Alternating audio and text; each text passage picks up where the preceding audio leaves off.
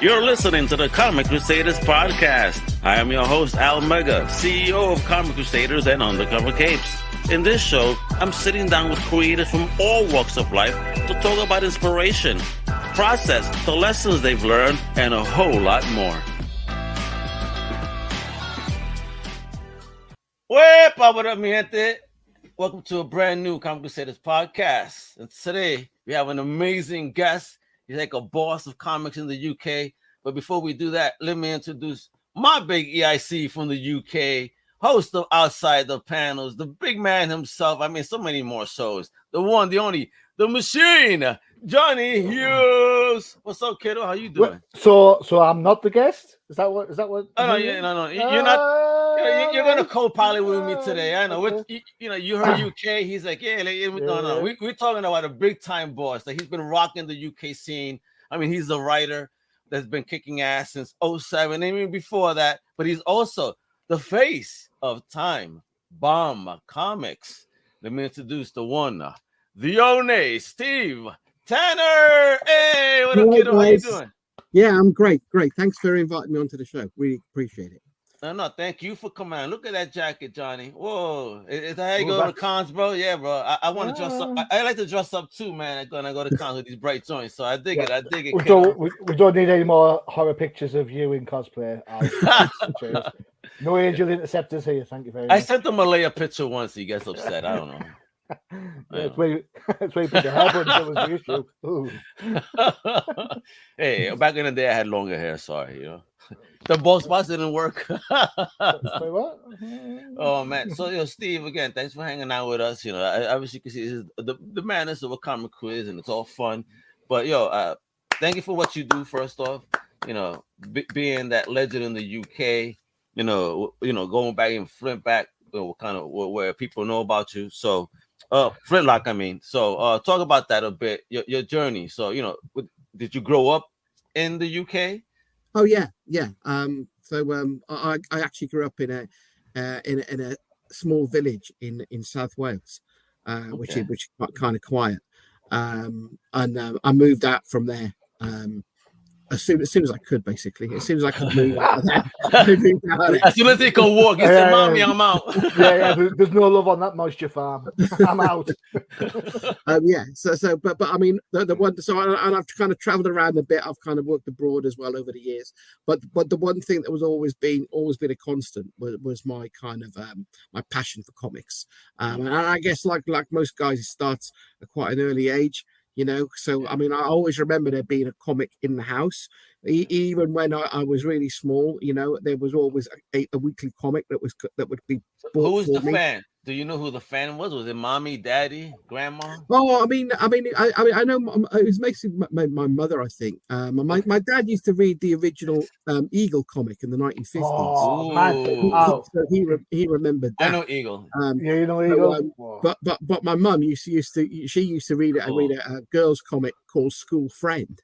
Which again was back in the 50s, but because they always kind of bought comics. So originally I started off on the I guess the primary kind of titles, because in the UK back then they had like an abundance of weekly comics that were being produced. Weekly comics. Weekly comics was just the normal thing. I know it's still quite an unusual thing to have kind of weekly comics in the States, but it was. Comics were just produced week after week in the UK, and there were dozens and dozens and dozens of them. And so you would have the ones which was kind of like for really small children, which were really kind of relatively basic. And then you would have then three types of weekly comics. Then you would have the comics that were aimed at boys, which tended to kind of feature kind of war, adventure, sport. You would have the comics the weekly comics that were targeted for girls, which would be kind of mainly kind of adventure stories, featuring obviously kind of female characters. But then you would have the humor titles, which were both boys and girls, where you would have the classics like you've got the Beano, which is still going, yes. Dandy, and really kind of fondly remembered stuff from the UK like Buster, Monster Fun, Whoopee, Whizzer and Chips. There was so many. I was going to say Whizzer and Chips. So I mean, never heard of Whizzer and Chips. That's new. Yeah, it was like two comics in one. It was kind of like there was Whizzer was on the outside, and then inside, halfway through, there was like Chips, which was like another comic inside, which you could, if you wanted to, you could pull out, so you would have two comics. I would not pull that out though. I really like one of those. And it was always done as like a bit of rivalry, because you're either a Whiz kid or you were a Chipite. You were one of the two. And so that was really fostered in the way they used to market the comic. So what were you? I was definitely a Chipite. What about you, Johnny? I was Beano. I was Beano all the way. But this what Steve's talking about, this is the precursor to why Marvel at the time started doing all their reprints black and white as weekly books. You never, I mean, we'd read, I remember getting X-Men books and stuff, but you get like 4 pages and then something else. Every British comic at the time was anthologized. Yeah. And that's right. Where 2000 AD came from, of course, back in the 70s when they matured up and coalesced. Yeah. But talking books like Roy of the Rovers, Commando, Mitzi, all these like great titles that from yesteryear, definitely. So it was all so I kind that's what I grew up with. So you kind of and as you kind of grew up, you kind of graduated to the different kind of styles of comics as well. So I remember seeing an advert on TV. This would have been around about 1975. Oh wow! I was born then. I'm sorry, not the age you were. Oh shit! I was born. I thought Johnny was the oldest. It's for a comic called Battle Picture Weekly. And I'd never seen a comic advertised on TV before, but so I saw this thing, Battle Picture Weekly, brand new. And I remember that was the first comic which I specifically asked for, as opposed to kind of comics being kind of bought for me. So then it was kind of like Battle Picture Weekly. Then you went on to Action Comic. Then you went on to 2000 AD and Star-Lord. And then suddenly I was 11, 12 years old. The Marvel reprints had started kind of pushing themselves forward again. A guy called Des Skin, who was looking after the Marvel UK, empire. He then did a really aggressive push with the Marvel UK titles, rebranding them. So I got kind of sucked into all that. And then by the time I was 13, 14, I discovered fandom. I was getting American comics. I was kind of subscribing to a really kind of famous fanzine at the time, which was called Fantasy Advertiser, which was like, you used to tell, it was, again, that was a monthly title. I think it was. I gotta find this. Fantasy Advertiser. Fantasy Advertiser, a very famous fanzine. And to call it a fanzine doesn't really do it justice, because it was kind of like, I don't know, I guess like what Amazing Heroes was, but kind of before then. But all the people who kind of were really into comics at the time, and a lot of them who went on to become creators in their own right, they kind of were part of that community of Fantasy Advertiser. And from Fantasy Advertiser, then I found my way to comic conventions.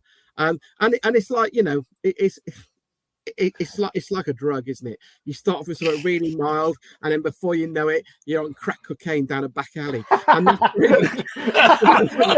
really snorting Superman comics. That's what it's like.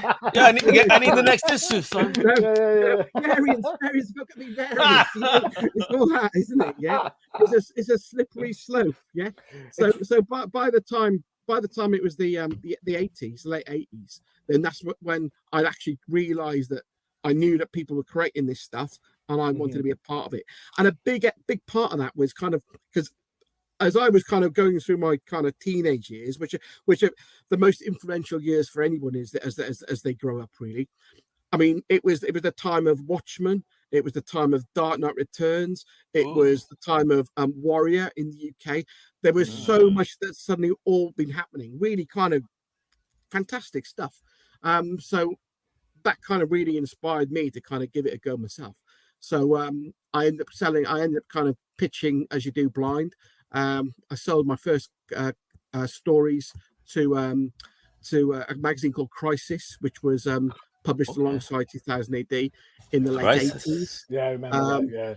I ended up then doing being commissioned to do a one shot for Tundra UK, which was the one which was done by Kevin Eastman. So that was really my kind of lead into the whole kind of comics thing. And then in the just as it came towards the late 80s, the early 90s, the implosion happened, and suddenly everything just, everything was flourishing, and then suddenly everything just kind of like fell in on itself. And it was the time of the Marvel went bankrupt, all that kind of stuff, so it became a quite a tough time for comics. And by that time, I'd stopped creating comics myself, but I was still reading comics. I was still kind of buying comics and still following comics. But as a creator, I'd kind of put that to one side, because I guess real life had got in the way. And I was finding myself, I was kind of working here, I was working everywhere. I've spent a number of years working abroad. And even where I was working abroad, I still get comics. I still, my local comic shop in Cardiff, they would still keep my kind of comics for me. And every 6 months, I would get this huge, a long box. The wife would think they're the new washing machine being delivered every 6 months. And no, it's comics, it's all right.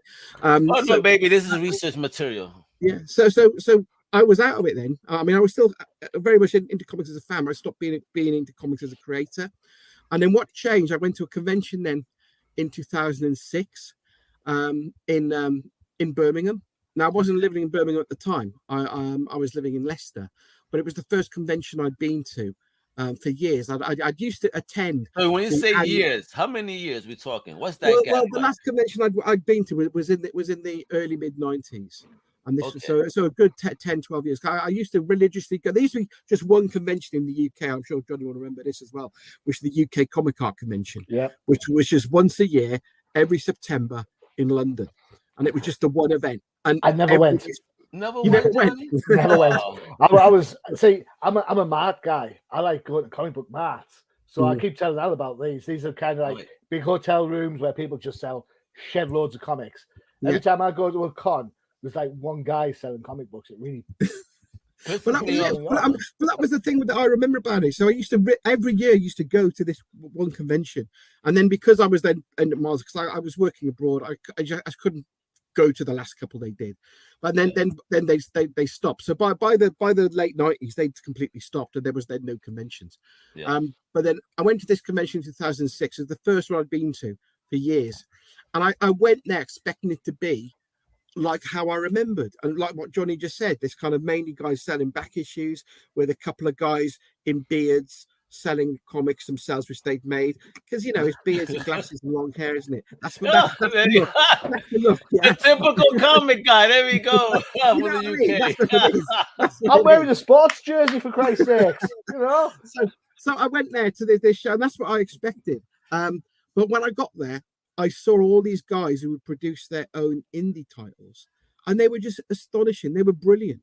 They were so, the production values and the ideas behind them, they were so far removed from how I remembered people kind of creating their own indie comics in the 80s and 90s, which were at that time, they were still, for the most part, kind of really nicely photocopied. And, but you could kind of tell back in the day, if something had been kind of, I guess, home produced as opposed to being professionally produced, you could just tell.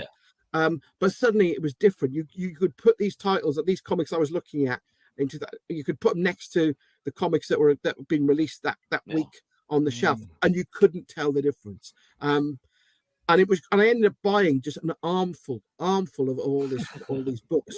It's ridiculous. I came away with just a huge stack of just that comic shop owner was so happy that day. Yeah, this is the con. Yeah, but the thing is, as well as coming away with all those titles, I came away thinking I've got to come back to this convention next year, but I've got to be behind the table, and I've got to have a comic of my own there. Cool. I've got to do that. So that's what I did. So I spent the next year putting that first comic together. So in 2007, 1 year later, when I was back at that same convention, I was behind the table. I had my first comic on the table in front of me, and that's where it all started with Time Bomb. That was Time Bomb's first comic, and it's one of those things that at the time I was like, oh, wow. In the benefit of hindsight, it was crap. The comic was crap. It was just awful. It was just, it was really nicely printed, but that's pretty much the nicest thing you could reasonably say about it now, But the thing is, it was the start, and the people that were at the convention, people still bought it, even though it was crap. And they were really nice about it, and they gave me some really good feedback. So right from the start, it was kind of like, okay, yeah, this works, because it's very much a case of me thinking, if I don't give it a go, I'll be forever one of those guys thinking, what if? Yeah. And you never want to do that. You always want to try it. If it fails, well, fair enough, because noble failure is always better than not trying something at all. It always is. It doesn't, not just comics, it's with everything. Okay, so it was a case of let's see what happens, and if it was a disaster, well, fair enough, but at least I've given it a shot. But it actually worked. And what was really nice about it, the people that I met at that first convention, a lot of them I still know now, and they were supportive at the time, which is great. And it's been over the years, it's just become something a lot more than that little kind of really badly produced one-shot comic with really bad art, and it was left in Comic Sans, for Christ's sake. You can't say that's so bad. You can't say it's really bad. That artist has probably gone on and done loads of cool stuff. He probably thinks, hey, look at me, I'm my first book. You just dissed it. but the thing is, right from the start, there was that sense of community and suddenly becoming part of a community. Now, I don't know how it works in the States. I don't know if it's the same. I don't know, because obviously it's much bigger over there.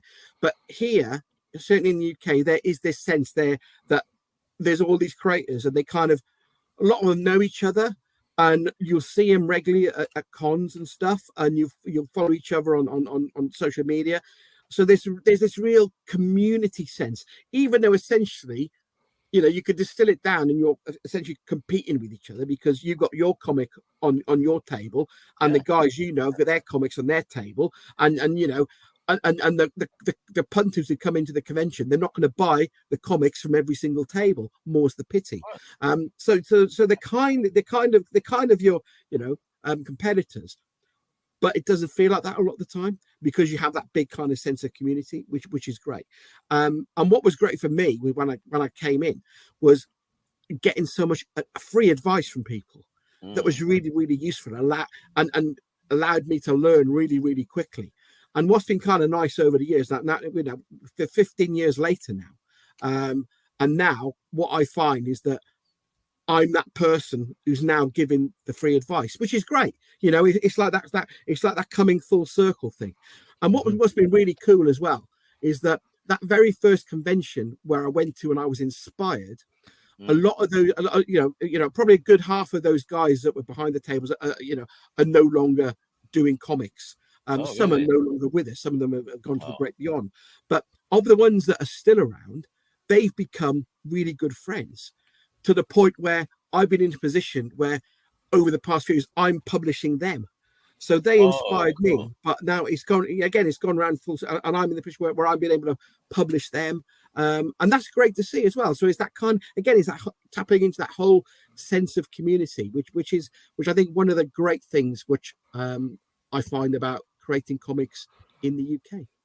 What I think Al sometimes misses out on, no disrespect to Al, is that the UK market is quite singular when it comes to comic books. You've got one player that's in all the shops all the time. It's not like you go into a comic like in the States where you've got Marvel, DC, Dark Horse, Image. In the UK, plus Indie. Plus Indie. But in the UK, you've got 2000 AD and the newsagents. That's it. That's the nut that Steve's trying to crack. The fact that Time Bomb are fantastic. I've had the pleasure of interviewing Kate Cunningham for her book. Great book, really good book. But it's not in the newsagents, and it needs to be, because that's how the British market works for a lot of people. How do you break into newsagents, Steve? Is this something you're trying to do as well? Are you trying to break into newsagents? We're kind of getting there. We had one of the titles we brought out is an anthology series called Brawler, which has been really well received. And we actually teamed up with a company called Get My Comics, who produce a magazine called Shift in the UK, which actually is in newsagents. Okay. And with them, they produced a Brawler special, which was then into newsagents, because one of the things about getting into newsagents in the UK, You got to jump through quite a bit of hoops. But because they were already there and established within them, they had some available slots which we could then kind of make use of. So they kind of, we worked with them to produce the broader special, and that went in stores. The exciting thing about that, about with the newsagent thing, is that Spectrum, which is the new Jerry Anderson one, that is going into newsagents. Sweet. Absolutely. That is going into newsagents. And are you talking about this one? This is the one, yes, the Spectrum one. Look, Yes. So look at that cover, guys. Hey, am I getting Mm-hmm. this in the States? Does that mean when you say newsagent, or this Johnny has to mail me one? Barnes and Noble have kind of taken some, so I don't know if Barnes and Noble is over with you, isn't it? Well, they closed the one over here. My daughter was depressed because she loves Barnes and Noble because she's a manga fan. Okay. So, she go to Barnes and Noble to pick up a manga. She doesn't like the comic shop, so you go there to whack. Oh my God. Okay. Although we found the cool one in Orlando that has a bar in it in the back room. It's a secret bar. So you buy your comics and then you go in the back. Oh my God, yeah, I know. You're going to the store buy more comics. Is that because you have to be drunk to read some of the product? Oh no. Oh, come on, bro. You don't understand the inventory. Johnny. I got to go to the shop, but the bar was closed. We went early to the mall that day. Just and my wife said you should check it out because I saw it last time. I found some great Conan, Savage Swords there, really on the cheap. They have a great back issue, but I just walked over to the back. And I was like, yo, it's a legit full bar and everything is superhero themed, every drink. I mean, obviously, I think the Iron Man will probably be the strongest. No disrespect to Tony Stark. No, you got to drink a Hulk. That way you get smashed. I've had the Hulk. I love the Incredible Hulk. That's Hennessy and Hypnotic. He didn't get the joke. I know. Yeah. But yeah, I'm talking about real drink though. Come on, Johnny. I wait till you come to the States. If we ever meet Johnny the Machine Hughes, is gonna be having an oil leak. All right. So Spectrum will be going into newsagents, and it should be there within the next 2 weeks. That's wonderful, man. So I said it before the show. I am a huge Captain Scarlet fan. Talk about this, kiddo. And it's teach me, Captain Scarlet. So Jerry Anderson is the TV show that kids in the UK were brought up on. Whether it was Fireball XL5, whether it was Joe 90, which was a precursor to Dollhouse. You talk about Josh Whedon programming people to do stuff. Joe 90 did it first. Thunderbirds. See, I know Thunderbird. That's where I know him from. Thunderbird. Yeah? Then, of course, it takes a hiatus for a bit. It doesn't go. It slows down a bit, and then comes back with Terrorhawks, Space Precinct. These shows helped create a Space Precinct. Was a big draw for Sky TV when it first came out. Sky TV were all over it, like exclusive. But Captain Scarlet, voice of the Mysterons, Captain Black, Captain Blue, who was useless. So they're all color schemes over here. Yeah, that's right. Because the group's called Spectrum, right? Okay. And in charge is Colonel White, and his mate's Lieutenant Green. All right. Then they have three jet fighters called Angel Interceptors. It's like Harmony, Destiny, and whichever the other one was, I can't remember. But then Captain Black goes to Mars and he ends up attacking and killing some Mysterons. And then the Mysterons have the ability to recreate themselves. So they recreate Captain Black as an agent for them, and then declare war on Earth. But they always tell you what's going on. So it's like, at the start of every show, it's, this is the voice of the Mysterons. We know you can hear us, Earthmen. And then tells you what's going to happen, right? So then Spectrum, the law enforcement people, go and sort it out. Unfortunately, Captain Scarlet gets semi-killed by Captain Black, and he ends up getting half Mysterianized. So he has the power to come back from the dead as like the anti-Captain Black, and that's how the show works.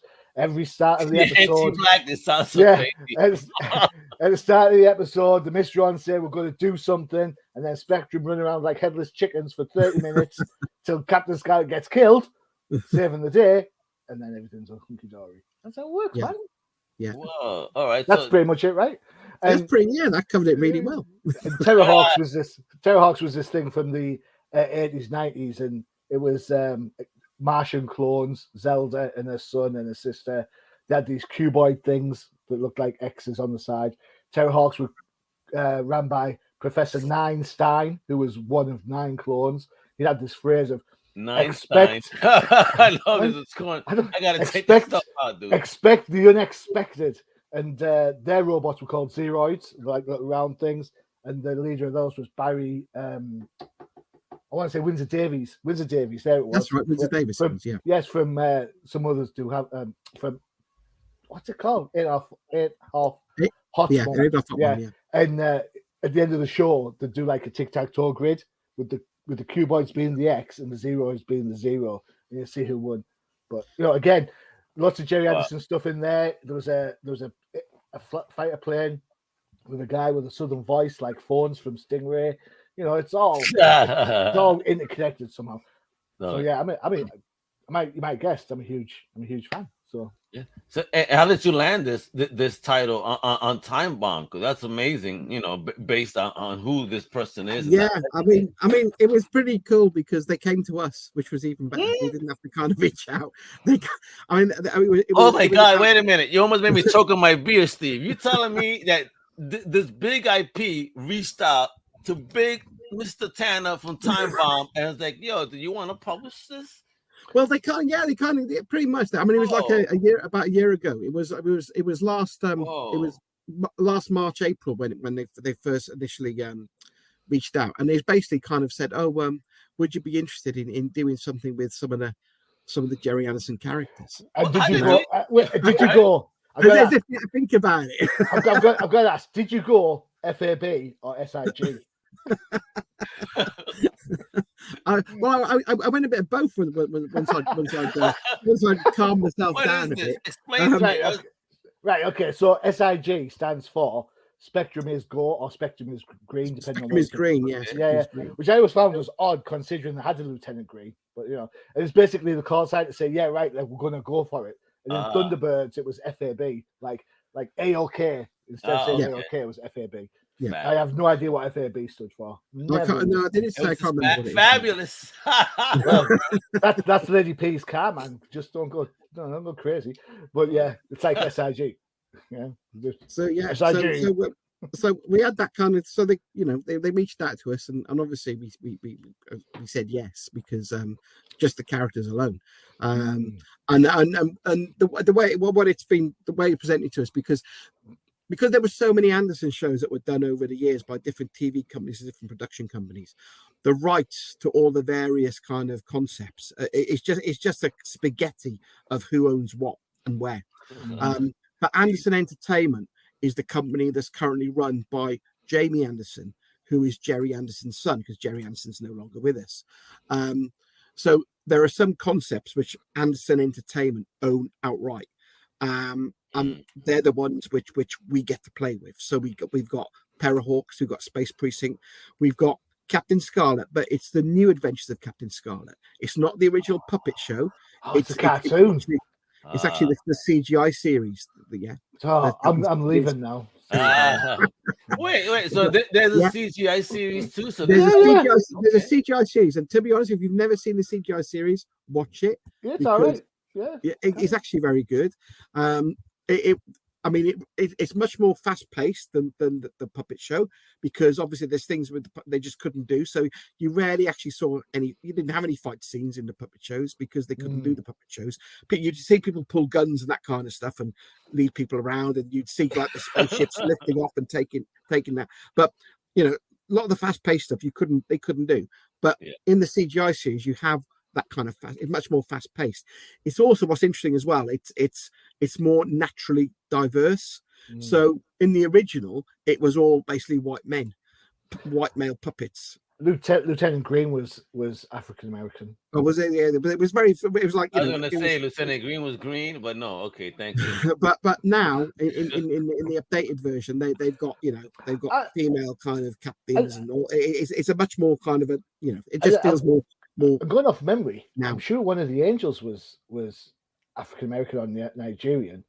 I'm not sure if it was Destiny. One of the angels was a person of color. I'm not sure what the nationality was at that stage, But yeah, I can't remember. But those the ones that we have. So that's what we've used.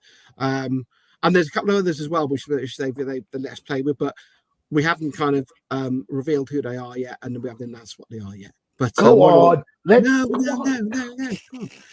come on. This is the voice of the Nisserons. You will tell us who is your. So, but the thing is, just having those three kind of concepts, it's been great to kind of play with them. It's been brilliant. And I'll be perfectly honest, when it kind of came our way, and they kind of said, well, these are the concepts. I was completely selfish, and I said, "Oh, I'm writing Captain Scarlet." I didn't, I said, "I'm writing that one." I just wanted to went like Daffy Duck. This is mine. It was completely. I be completely open about that. I didn't ask for alternative pitches or nothing. I said, no, I'm doing this one. So that was from a creator level. That was a real buzz to actually be writing Captain Scarlet. It's been terrific. When I was a kid, if my dad was still around now, he'd be a geek. Right? So my dad got me into comic books, and every week we'd go to the local charity shops, and you buy annuals. You don't have these like come out every year, Christmas time, special hardback things. Oh, now hardback for me. No. And there used to be one called TV21. Oh yeah. And me and my brother used to go mad for these. We'd search everywhere, and you'd get one that was a Thunderbird special, or a Captain Scarlet, or a Stingray, and it was great because there was the text stories. Then there was a comic book in there as well, and they were just so. That to me made more sense than the Jerry Anderson puppet shows, because you're absolutely right. You watch Thunderbirds for an hour and you're like, God almighty, how long does it take this plane to take off? At least Stingray's done in half an hour. It's just there like this the whole time. Stingray's half an hour at least, and they've got the great theme song at the end, but hey ho. But you're in that situation, right? So these books, they absolutely, I remember searching high and low for them. We loved those books. So I'm looking forward to seeing Spectrum. Yeah, man. So, Steve, man, how did you build the team? Who did you confide in to work with you on such an amazing project? I mean, we've been lucky because over the years we've worked with a lot of different creators. So it was very much looking at kind of creators who I already had connections with, who then I felt would be a right fit for the stories.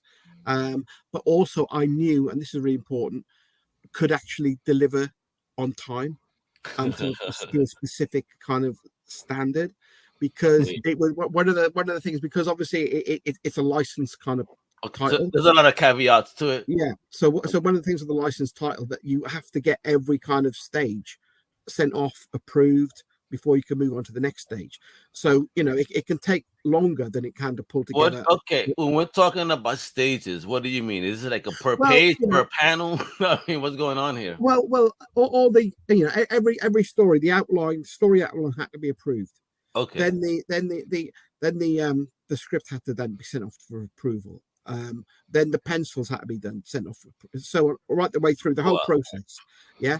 And then the final kind of book itself, the format, the way it was presented, that had to be kind of sent off to approval. So what we had to do right at the very end was kind of produce 6 fully kind of bound copies, especially just for them to kind of to approve and sign off, because a lot of the time, as you know, with comics, you'll get a proof, and the proof might be an unbound proof, it may be a digital proof, but it's usually sufficient to kind of say, yeah, okay, that's fine, we can move forward. But for this, we had to kind of produce exact copies of what we're actually going to be received. So and each of those stages we have to send off, get approval, and then we could move on to the next stage. But it also then factored into things like, because we did a pre-order on Kickstarter, which is very successful, which is terrific. But because of that, or any extra artwork that we needed to create for the Kickstarter, which we could use as stretch goals or promote, all those separate pieces of art, they had to be individually approved as well. Whoa! So it was. I mean, and the thing is, that going into the whole project, beyond the excitement of actually doing it and actually using the characters, the thing at the back of my mind was that I'd spoken to a number of creators over the years who'd done work for licensed properties, and they'd been caught up in an absolute nightmare of change this, change that, no, change this back again, a nightmare. But I have to say, the Anderson guys have been absolutely terrific to work with. They've been terrific. There was only one change in the end that was needed, which was a couple of panels. We used the model of the aircraft that we used in one of the panels was the wrong version.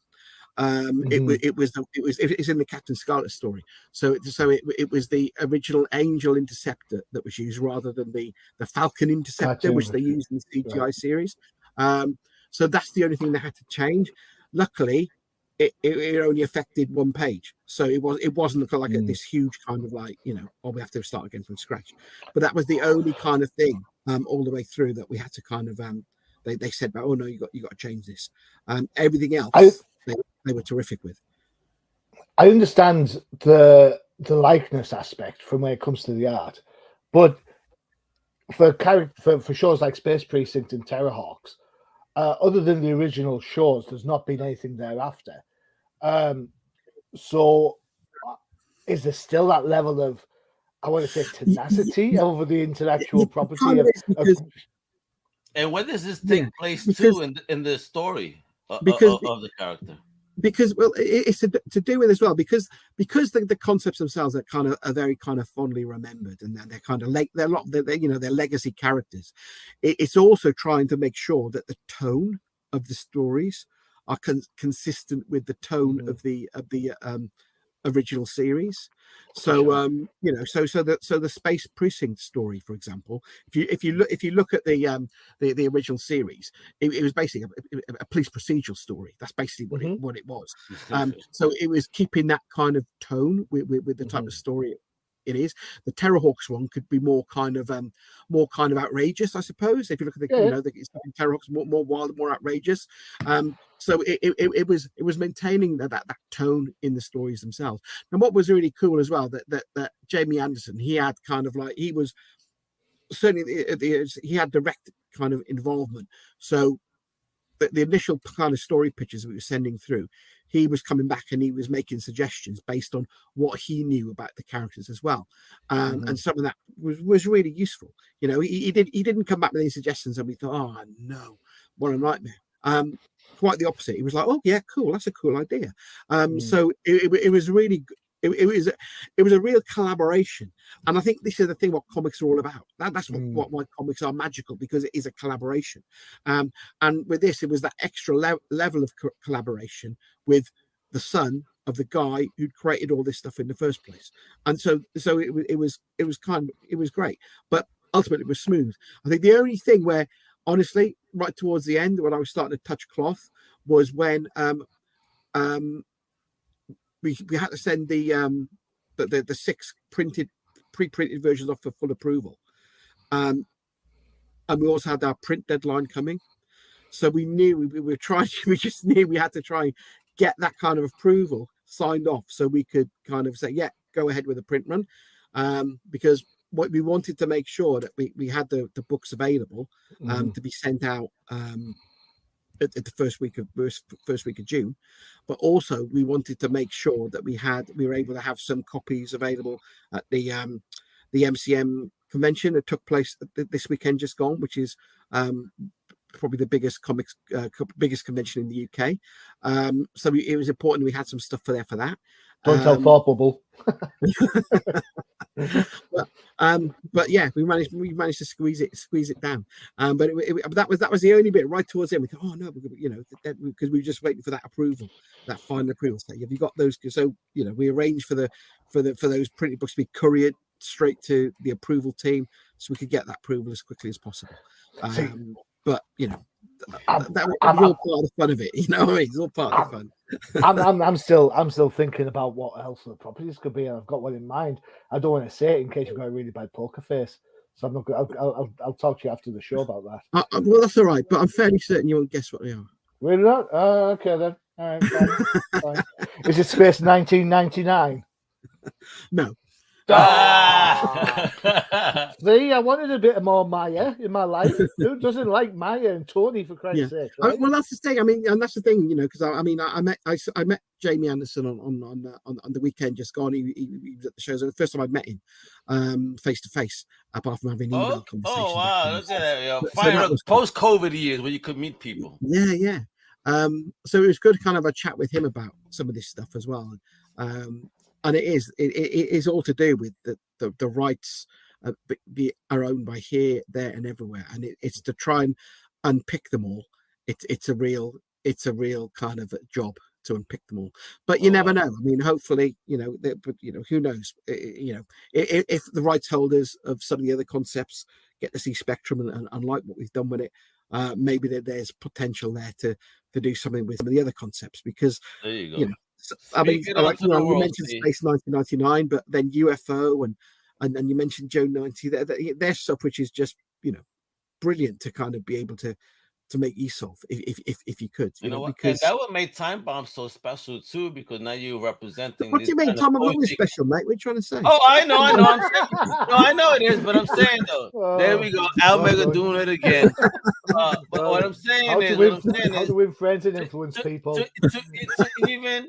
To even like help me though understand those British comics via your brand, you know what I mean? Because you got fire stuff, but of course, you guys are so nostalgic about this, and as an American, I'm kind of like lost. I was like, okay, I know Thunderbirds and everything else you're saying. I'm like, whoa, overdose on knowledge here. Like, I really need to see more Jerry Anderson. Apparently, oh yeah, you do.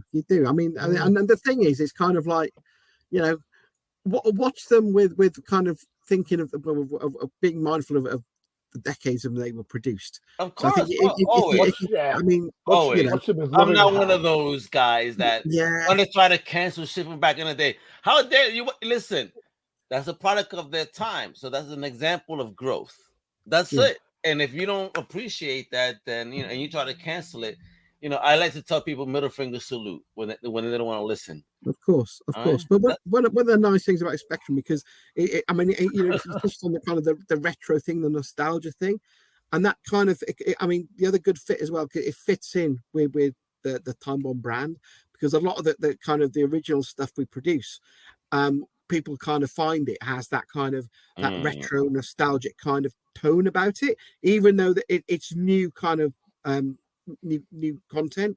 A lot of the feedback we get about Time Bomb and the people what they like about the books we produce, it has that kind of, I guess, old school Britishness to it, which is really hard to explain unless I mean, Johnny will understand what I mean. Totally. The lettering on Kate Cunningham's book, it looks like a Commando strip. So it feels exactly how you nailed it bang on the head there. It has that European look about it every time, definitely. And that's not a bad thing, because I've seen things through at least Cinebook. That's kind of my experience. And that's how I've seen Beano and other stories. And I'm like, all right, I see oversized books, panel usage, verbiage, the lettering, everything is so different. It is, but it's also at the same time a pretty awesome experience for someone that is just tired of seeing the same old. So, at least for me, this is new. So, thank you both. Because Johnny rattled off so much stuff, man. Alflex is about to get crazy, baby. What can I say, man? This is me. This is what I had growing up. I mean, people whinge about Star Wars right now, about how, we want more Star Wars, and then when you get it, they complain about it. Yeah, isn't that crazy? When I was a kid, you had to wait years for Star Wars movies, and so things like Jerry Anderson and Space 999 and Thunderbirds and Stingray, they filled a massive hole in kids my age who just got into the whole sci-fi type of event. For me, I've got a lot of love for every Jerry Anderson project. Every single one. All right, Steve, man. So I know you can't tease on what else is you gonna land, but outside of at least the Jerry Anderson stuff, then what does Time Bomb have planned? Any new stuff? Anything popping off? Any con appearances we could give you a high five for your greatness? we got loads going. I said this year's our 15th anniversary year. So 15 years, salute, my brother. Happy birthday! It's a big year for us this year. So September this year will actually be the 15-year point. That's beautiful. So we got 3 conventions lined up in September. So we wanted, including one in Birmingham, because we thought it'd be kind of cool. Can you name them? Do you know which ones you? Yeah, it'll be ICE in Birmingham, which is organised by Shane Chebsey, who you're probably familiar with. Yes, we've got then there's a show that's being put together in Bristol by Tripwire. I think that's the first weekend. Oh, Joe Meadows, I know Joe. Yeah. And then I'm gonna talk to him next week. Okay, cool. And then we've got the Glasgow Acme Comic Con in I think it's the 3rd week of September. So we got busy September. Where's that one? I'm not familiar with that one. It's Scotland. Yes, in Scotland. So it's Glasgow. Okay. So we started up this year. So you can't go, Johnny? I once dated a mad Scottish woman from Glasgow. She was mad. She was Scottish. She was from Glasgow. That's all I'm going to say. But that means Johnny cannot return to Glasgow. That means that Johnny cannot go to Glasgow. Thanks. They're gonna smell him in the air. Is that Mr. Hughes down the block? Wait a minute. I got words. so we got that. So this year we've had 3 books out already this year. So we got another. Nice. We should be at least another. We're planning to get another 3 out before the end of the year. If we can squeeze out another one, we'll squeeze out another one. I mean, we had Rotten Under the Snow come out this year, which it's a really nice package. I think one of the nice things about that, I mean, I'm really pleased you liked it, Johnny. I really am. But one of the things that for me was really cool about that is that it's the first kind of major work from all the creators involved. And those creators came to us through our submissions portal. So where the only comics company in the UK, apart from Rebellion, that has an open submissions policy in terms of comics. So all the others, we're the only ones apparently. So all these guys came together. We put them together.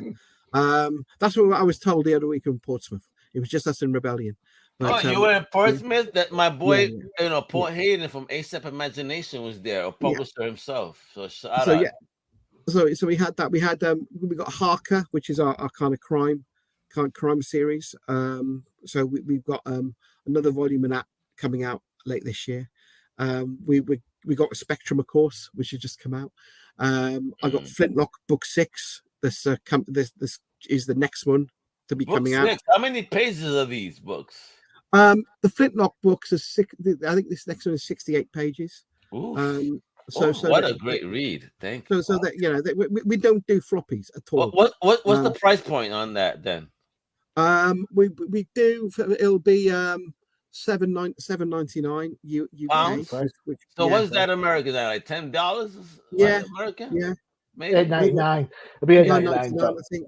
Okay. Yeah. $9.99. So but they see some chunky books. So we've got that one coming out next. We've got another brawler coming out as well. So we're just waiting for the final pages of artwork to come in from that. I can let you know. I'll give you an exclusive though that the Brawler 3, the Brawler 3 cover is by John Higgins. What? Yeah. How did you land John Higgins? Well, same as we land anybody. You hey! ask him. Everybody. Steve Tanner is a boss. A pin. Like, yo, this is what I need you for. He coming to call like the Goodfellas. So he's done a really, really cool cover for us. It's beautiful. But we haven't revealed that to anyone yet. So you're the first guys to know. Oh my God! So I hope that makes up for not being able to share who the other Jerry Anderson. All right. So I'm gonna be bold then. Do you have a tease? Do you have any outline of the cover? Anything you could tease us? You could bring up even on your phone. That's a lot, doesn't it? I don't. But you have to trust me. It's very, very good. I do trust. It's time bound comics, baby. It's about to blow up, baby. Hell yeah. So we got a few things kind of lined up over the next few months. We've also got we're looking at we do like a bomb scares and horror anthology. We'll be looking at relaunching that. That might be this year, but if not, it'll be early next year. And at the moment, we're kind of putting together plans for 2024 because 2023 is already full. So we're kind of looking at 2024. Whoa, look at you! Wow. So we're kind of there's lots of stuff. When I sit down and kind of go through it, because sometimes I end up in a bit of a cold sweat because I just think, oh, I can't believe all this stuff. But people seem very receptive to what we're doing. People seem to like what we kind of bringing out. So amazing. And of course we don't do superheroes. I mean, the one thing we don't touch superheroes at all. So none of our books are fine. Well, hold on, let me just destroy my script. I've just written down the script. So let me just get rid of that then. But not for nothing. That's absolutely fine because you know what? As I've gotten more mature, if you will, I say older, but I've actually appreciated a lot more slice of life storytelling. It's just been something that's been just a lot more effective for me. Like, oh wow, they really captured a spirit here. They captured a soul. They did something here that I really connected with. I mean, that's so important nowadays. I mean, superheroes is fun and all to get away. But sometimes we need that slice of life. Like, here's a story of some regular Joe or Joette. No, it's right. And I think, I love superheroes myself. I mean, I've got me too. Far too many superhero comics. And I think they're great. But I don't know. I mean, I think possibly because I grew up in the UK, whereas the homegrown comics, they weren't really. You wouldn't rarely get superheroes. It would always be. Well, you're getting war comics, right? Romance. You're doing all that comics, other stuff. Romance, adventure, sport. So that's you wouldn't. I mean, sport, I think the only. We did not have sport comics. I mean, who is it? Who we had? USA Pro, the football guy. Yeah, remember? Yeah. Captain Britain's probably the only one that comes. 2000 AD had Zenith. Marvel had Captain Britain. And I think the only other one that I love the original costume. I don't care. Billy the Cat, perhaps. Billy the Cat. Who's Billy the Cat? What about Dan Dare, Pilot of the Future? I know Dan Dare. I'm aware of Dan Dare in the States, especially the second one. And the only other one would be King Cobra, which was which was in the Hotspur, which is DC Thompson, which is drawn by Ron Smith. Cobra. So that was a kind of superhero story. Steve, Al doesn't believe me that we never got G.I. Joe over here. I mean, how could you not get G.I. Joe? Look at that. I got toys on my sofa. We had Action Man and we had Action Force. Battle Action Force was a comic that used to come out weekly, and it would be part Battle, like the weekly normal Battle, and then part Action Force, which would be the kind of G.I. Joes. So you get Snake Eyes and you get Cobra Commander and all that sort of stuff, but it was repackaged as Action Force for Action Force. Hey, whatever, man. I want those figures if you can find them for me. I want an Action Force Cobra Commander and an Action Force Snake Eyes right now. Right now. All right, yeah. Start paying me a wage. I might get you one. Hey, you're the machine. You're supposed to make it happen. You're about to do an elaborate Ocean 11 type thing for Almega. All right, okay. I know. Yeah, you call Steve and he'll get it done. I know Steve's slick too. Don't forget about it. Nah, but Steve, for real, man. I appreciate your time, and I really appreciate what you do. And thank you for both of you actually teaching me about that British stuff out there that I really need to get connected with because it sounds so badass. I'm like, okay, wait a minute. Yeah. I only heard of Thunderbirds, but you're telling me all this other, and then that name Terrorhawks, just the name alone. Terrorhawks. I am a villain guy. I mean, look at my tattoo. I love villain. I mean, that sounds like they sound like they're the most badass crew ever right now, and I need to add that tattoo onto my body somewhere. Terrorhawks was class. Terrorhawks, yeah. I mean, the thing is about Terrorhawks, a lot of people have said, have kind of spoke to me about Terrorhawks, and they said they found it a bit scary as well. Zelda's face. Oh, yeah. So many people kind of said, "Oh, I found it really scary." So that's a good one to watch now. Oh my god, bro, guys, thank you so much. My wife's gonna be asking me, "Why the fuck are you watching this?" And leave me alone. It's research. For real, Steve, Johnny, both of you, thank you so much. So, Steve, bro, I know I've been showing off this wonderful website, Time Bomb Comics. So, what's up at Time Bomb Comics? What can I get my hands on at Time Bomb Comics? I'm about to just bring it up so we can review the site before we go, because I need people to support this in the States too. Again, this is the spirit of independent, and I love that. This is what Comic Crusaders is about: celebrating people like yourselves that are, doing things, and you've been doing it for a minute. And I feel sad that I wasn't aware earlier about you, Steve, to be honest. But God is good. We connected, and now you have this awesome website. Look at this, folks. Look at this website. Look at Brawler right there, what he was talking about. Holy shit! Look at that cover, yo. Who doesn't want something where some a Conan looking dude is riding a T-Rex with like an M16? What's popping? That's a cool cover. That's Stas Johnson did that one. Oh my god! And it's so in such a 70s cover too. You see this, Johnny? Yeah. I've seen the same. Oh my god, yo! And then there goes Flintlock. Wow, look at that cover too. Jesus Christ! Bomb scares. You got the shop, your socials, submissions as you were talking about. So it's as easy as just going here, maximum 64 megabytes. So people know, especially in the UK, Europe, if they wanted us to submit, what is the criteria? What are you really looking for? We're really looking for something. If it's a pitch of a story, we're looking for something which is a really good story that gets us excited.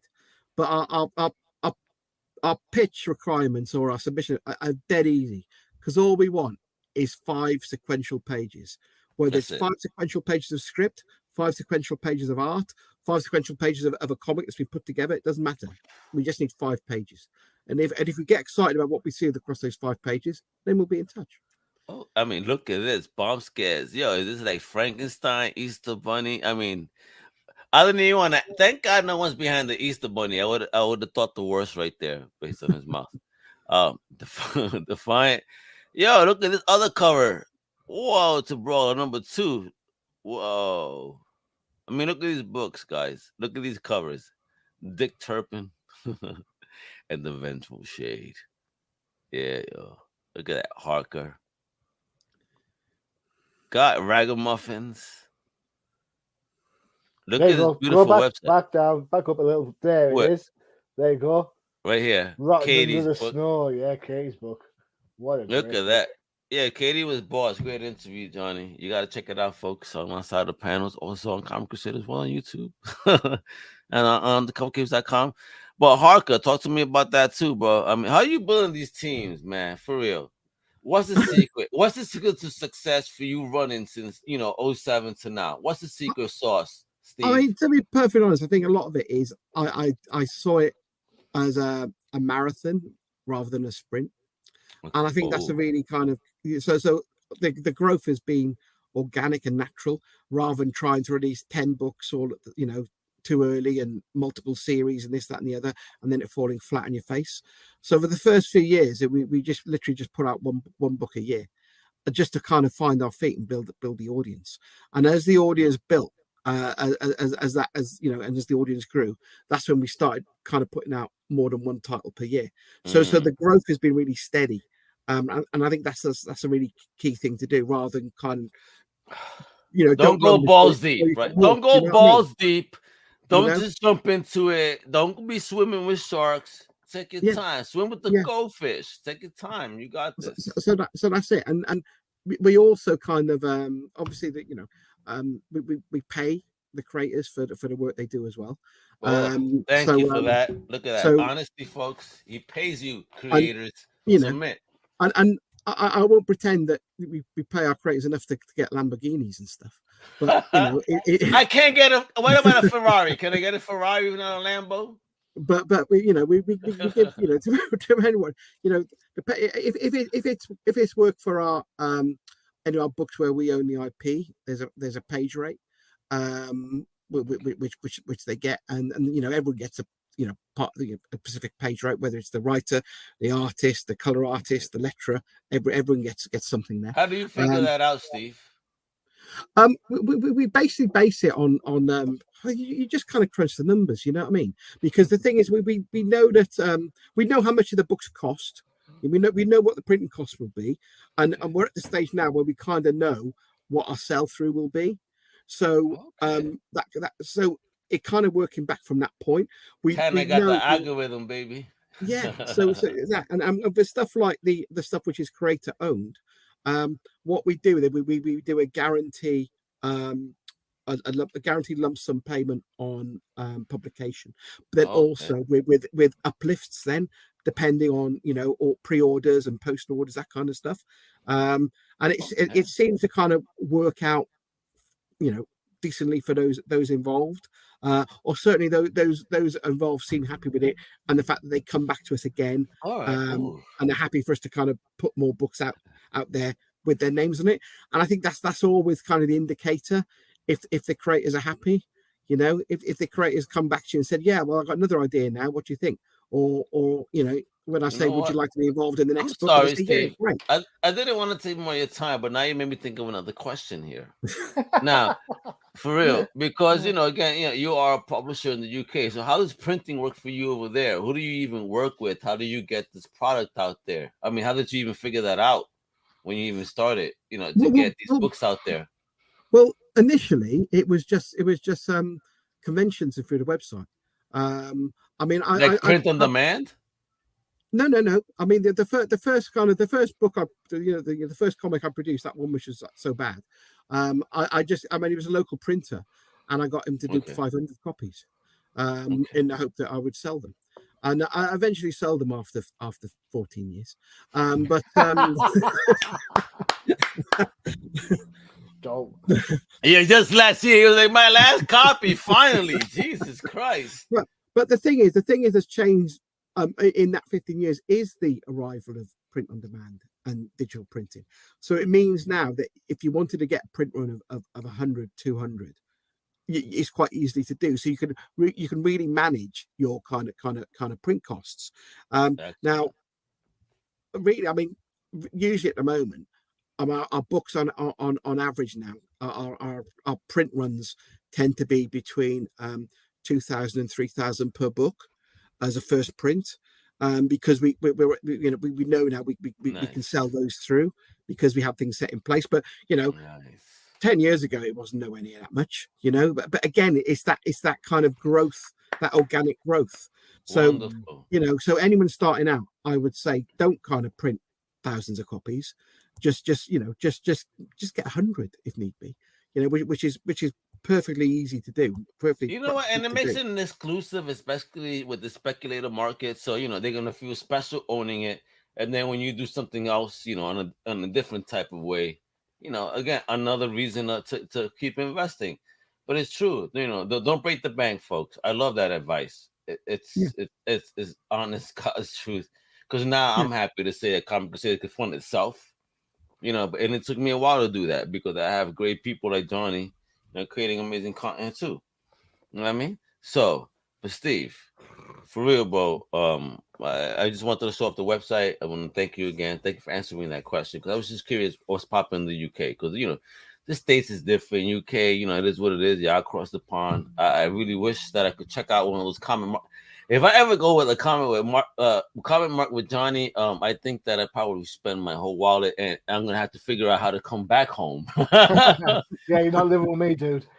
Hey, he's like, you're not staying here. He already told me, you know what though? I'll be staying on the staircase then, no problem, John. I wake up in the morning. Can you give me some tea at least, bro? Yeah. I've got 2 staircases. You're all right.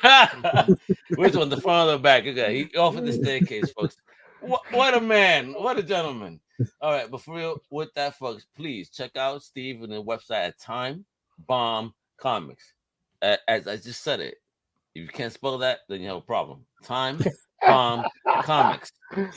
All right, TIMEBOMBCOMICS.com. And that's the same for the socials. So check him out on Twitter, on Facebook. He's everywhere. You know, pimping his wares, the amazing books, the amazing titles, the amazing projects, and all this great stuff that, you know, thanks to them, Almega's Outflix and viewing time is about to get totally excelled after I move. Like, oh, wait a minute. Jesus Christ. Again, my wife may get upset, but I am doing research. Go for it. And Johnny being a good friend. Johnny being a good friend, like, F it, just do it. Don't you worry. I love it. Check out this website. Steve, you're the man.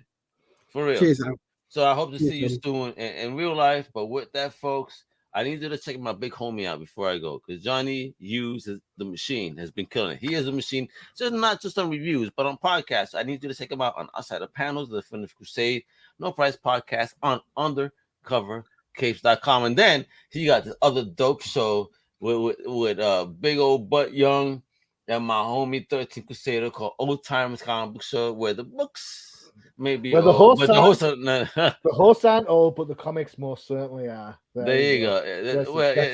There you go. And you know, thank you, Steve, for just telling me that Johnny Hughes looks like the very typical comic book nerd from the UK. That's amazing. So now, and my comic books, now I know how my comic book guys are gonna look. And with that, Steve, thank you, Johnny. You rock.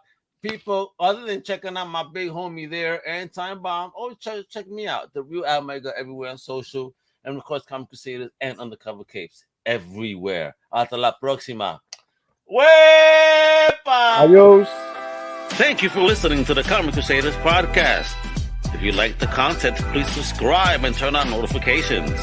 Also, please visit ComicCrusaders.com and our extended podcast family over at UndercoverCapes.com. And also, make sure to download the Comic Crusaders app on the Google Play Store today.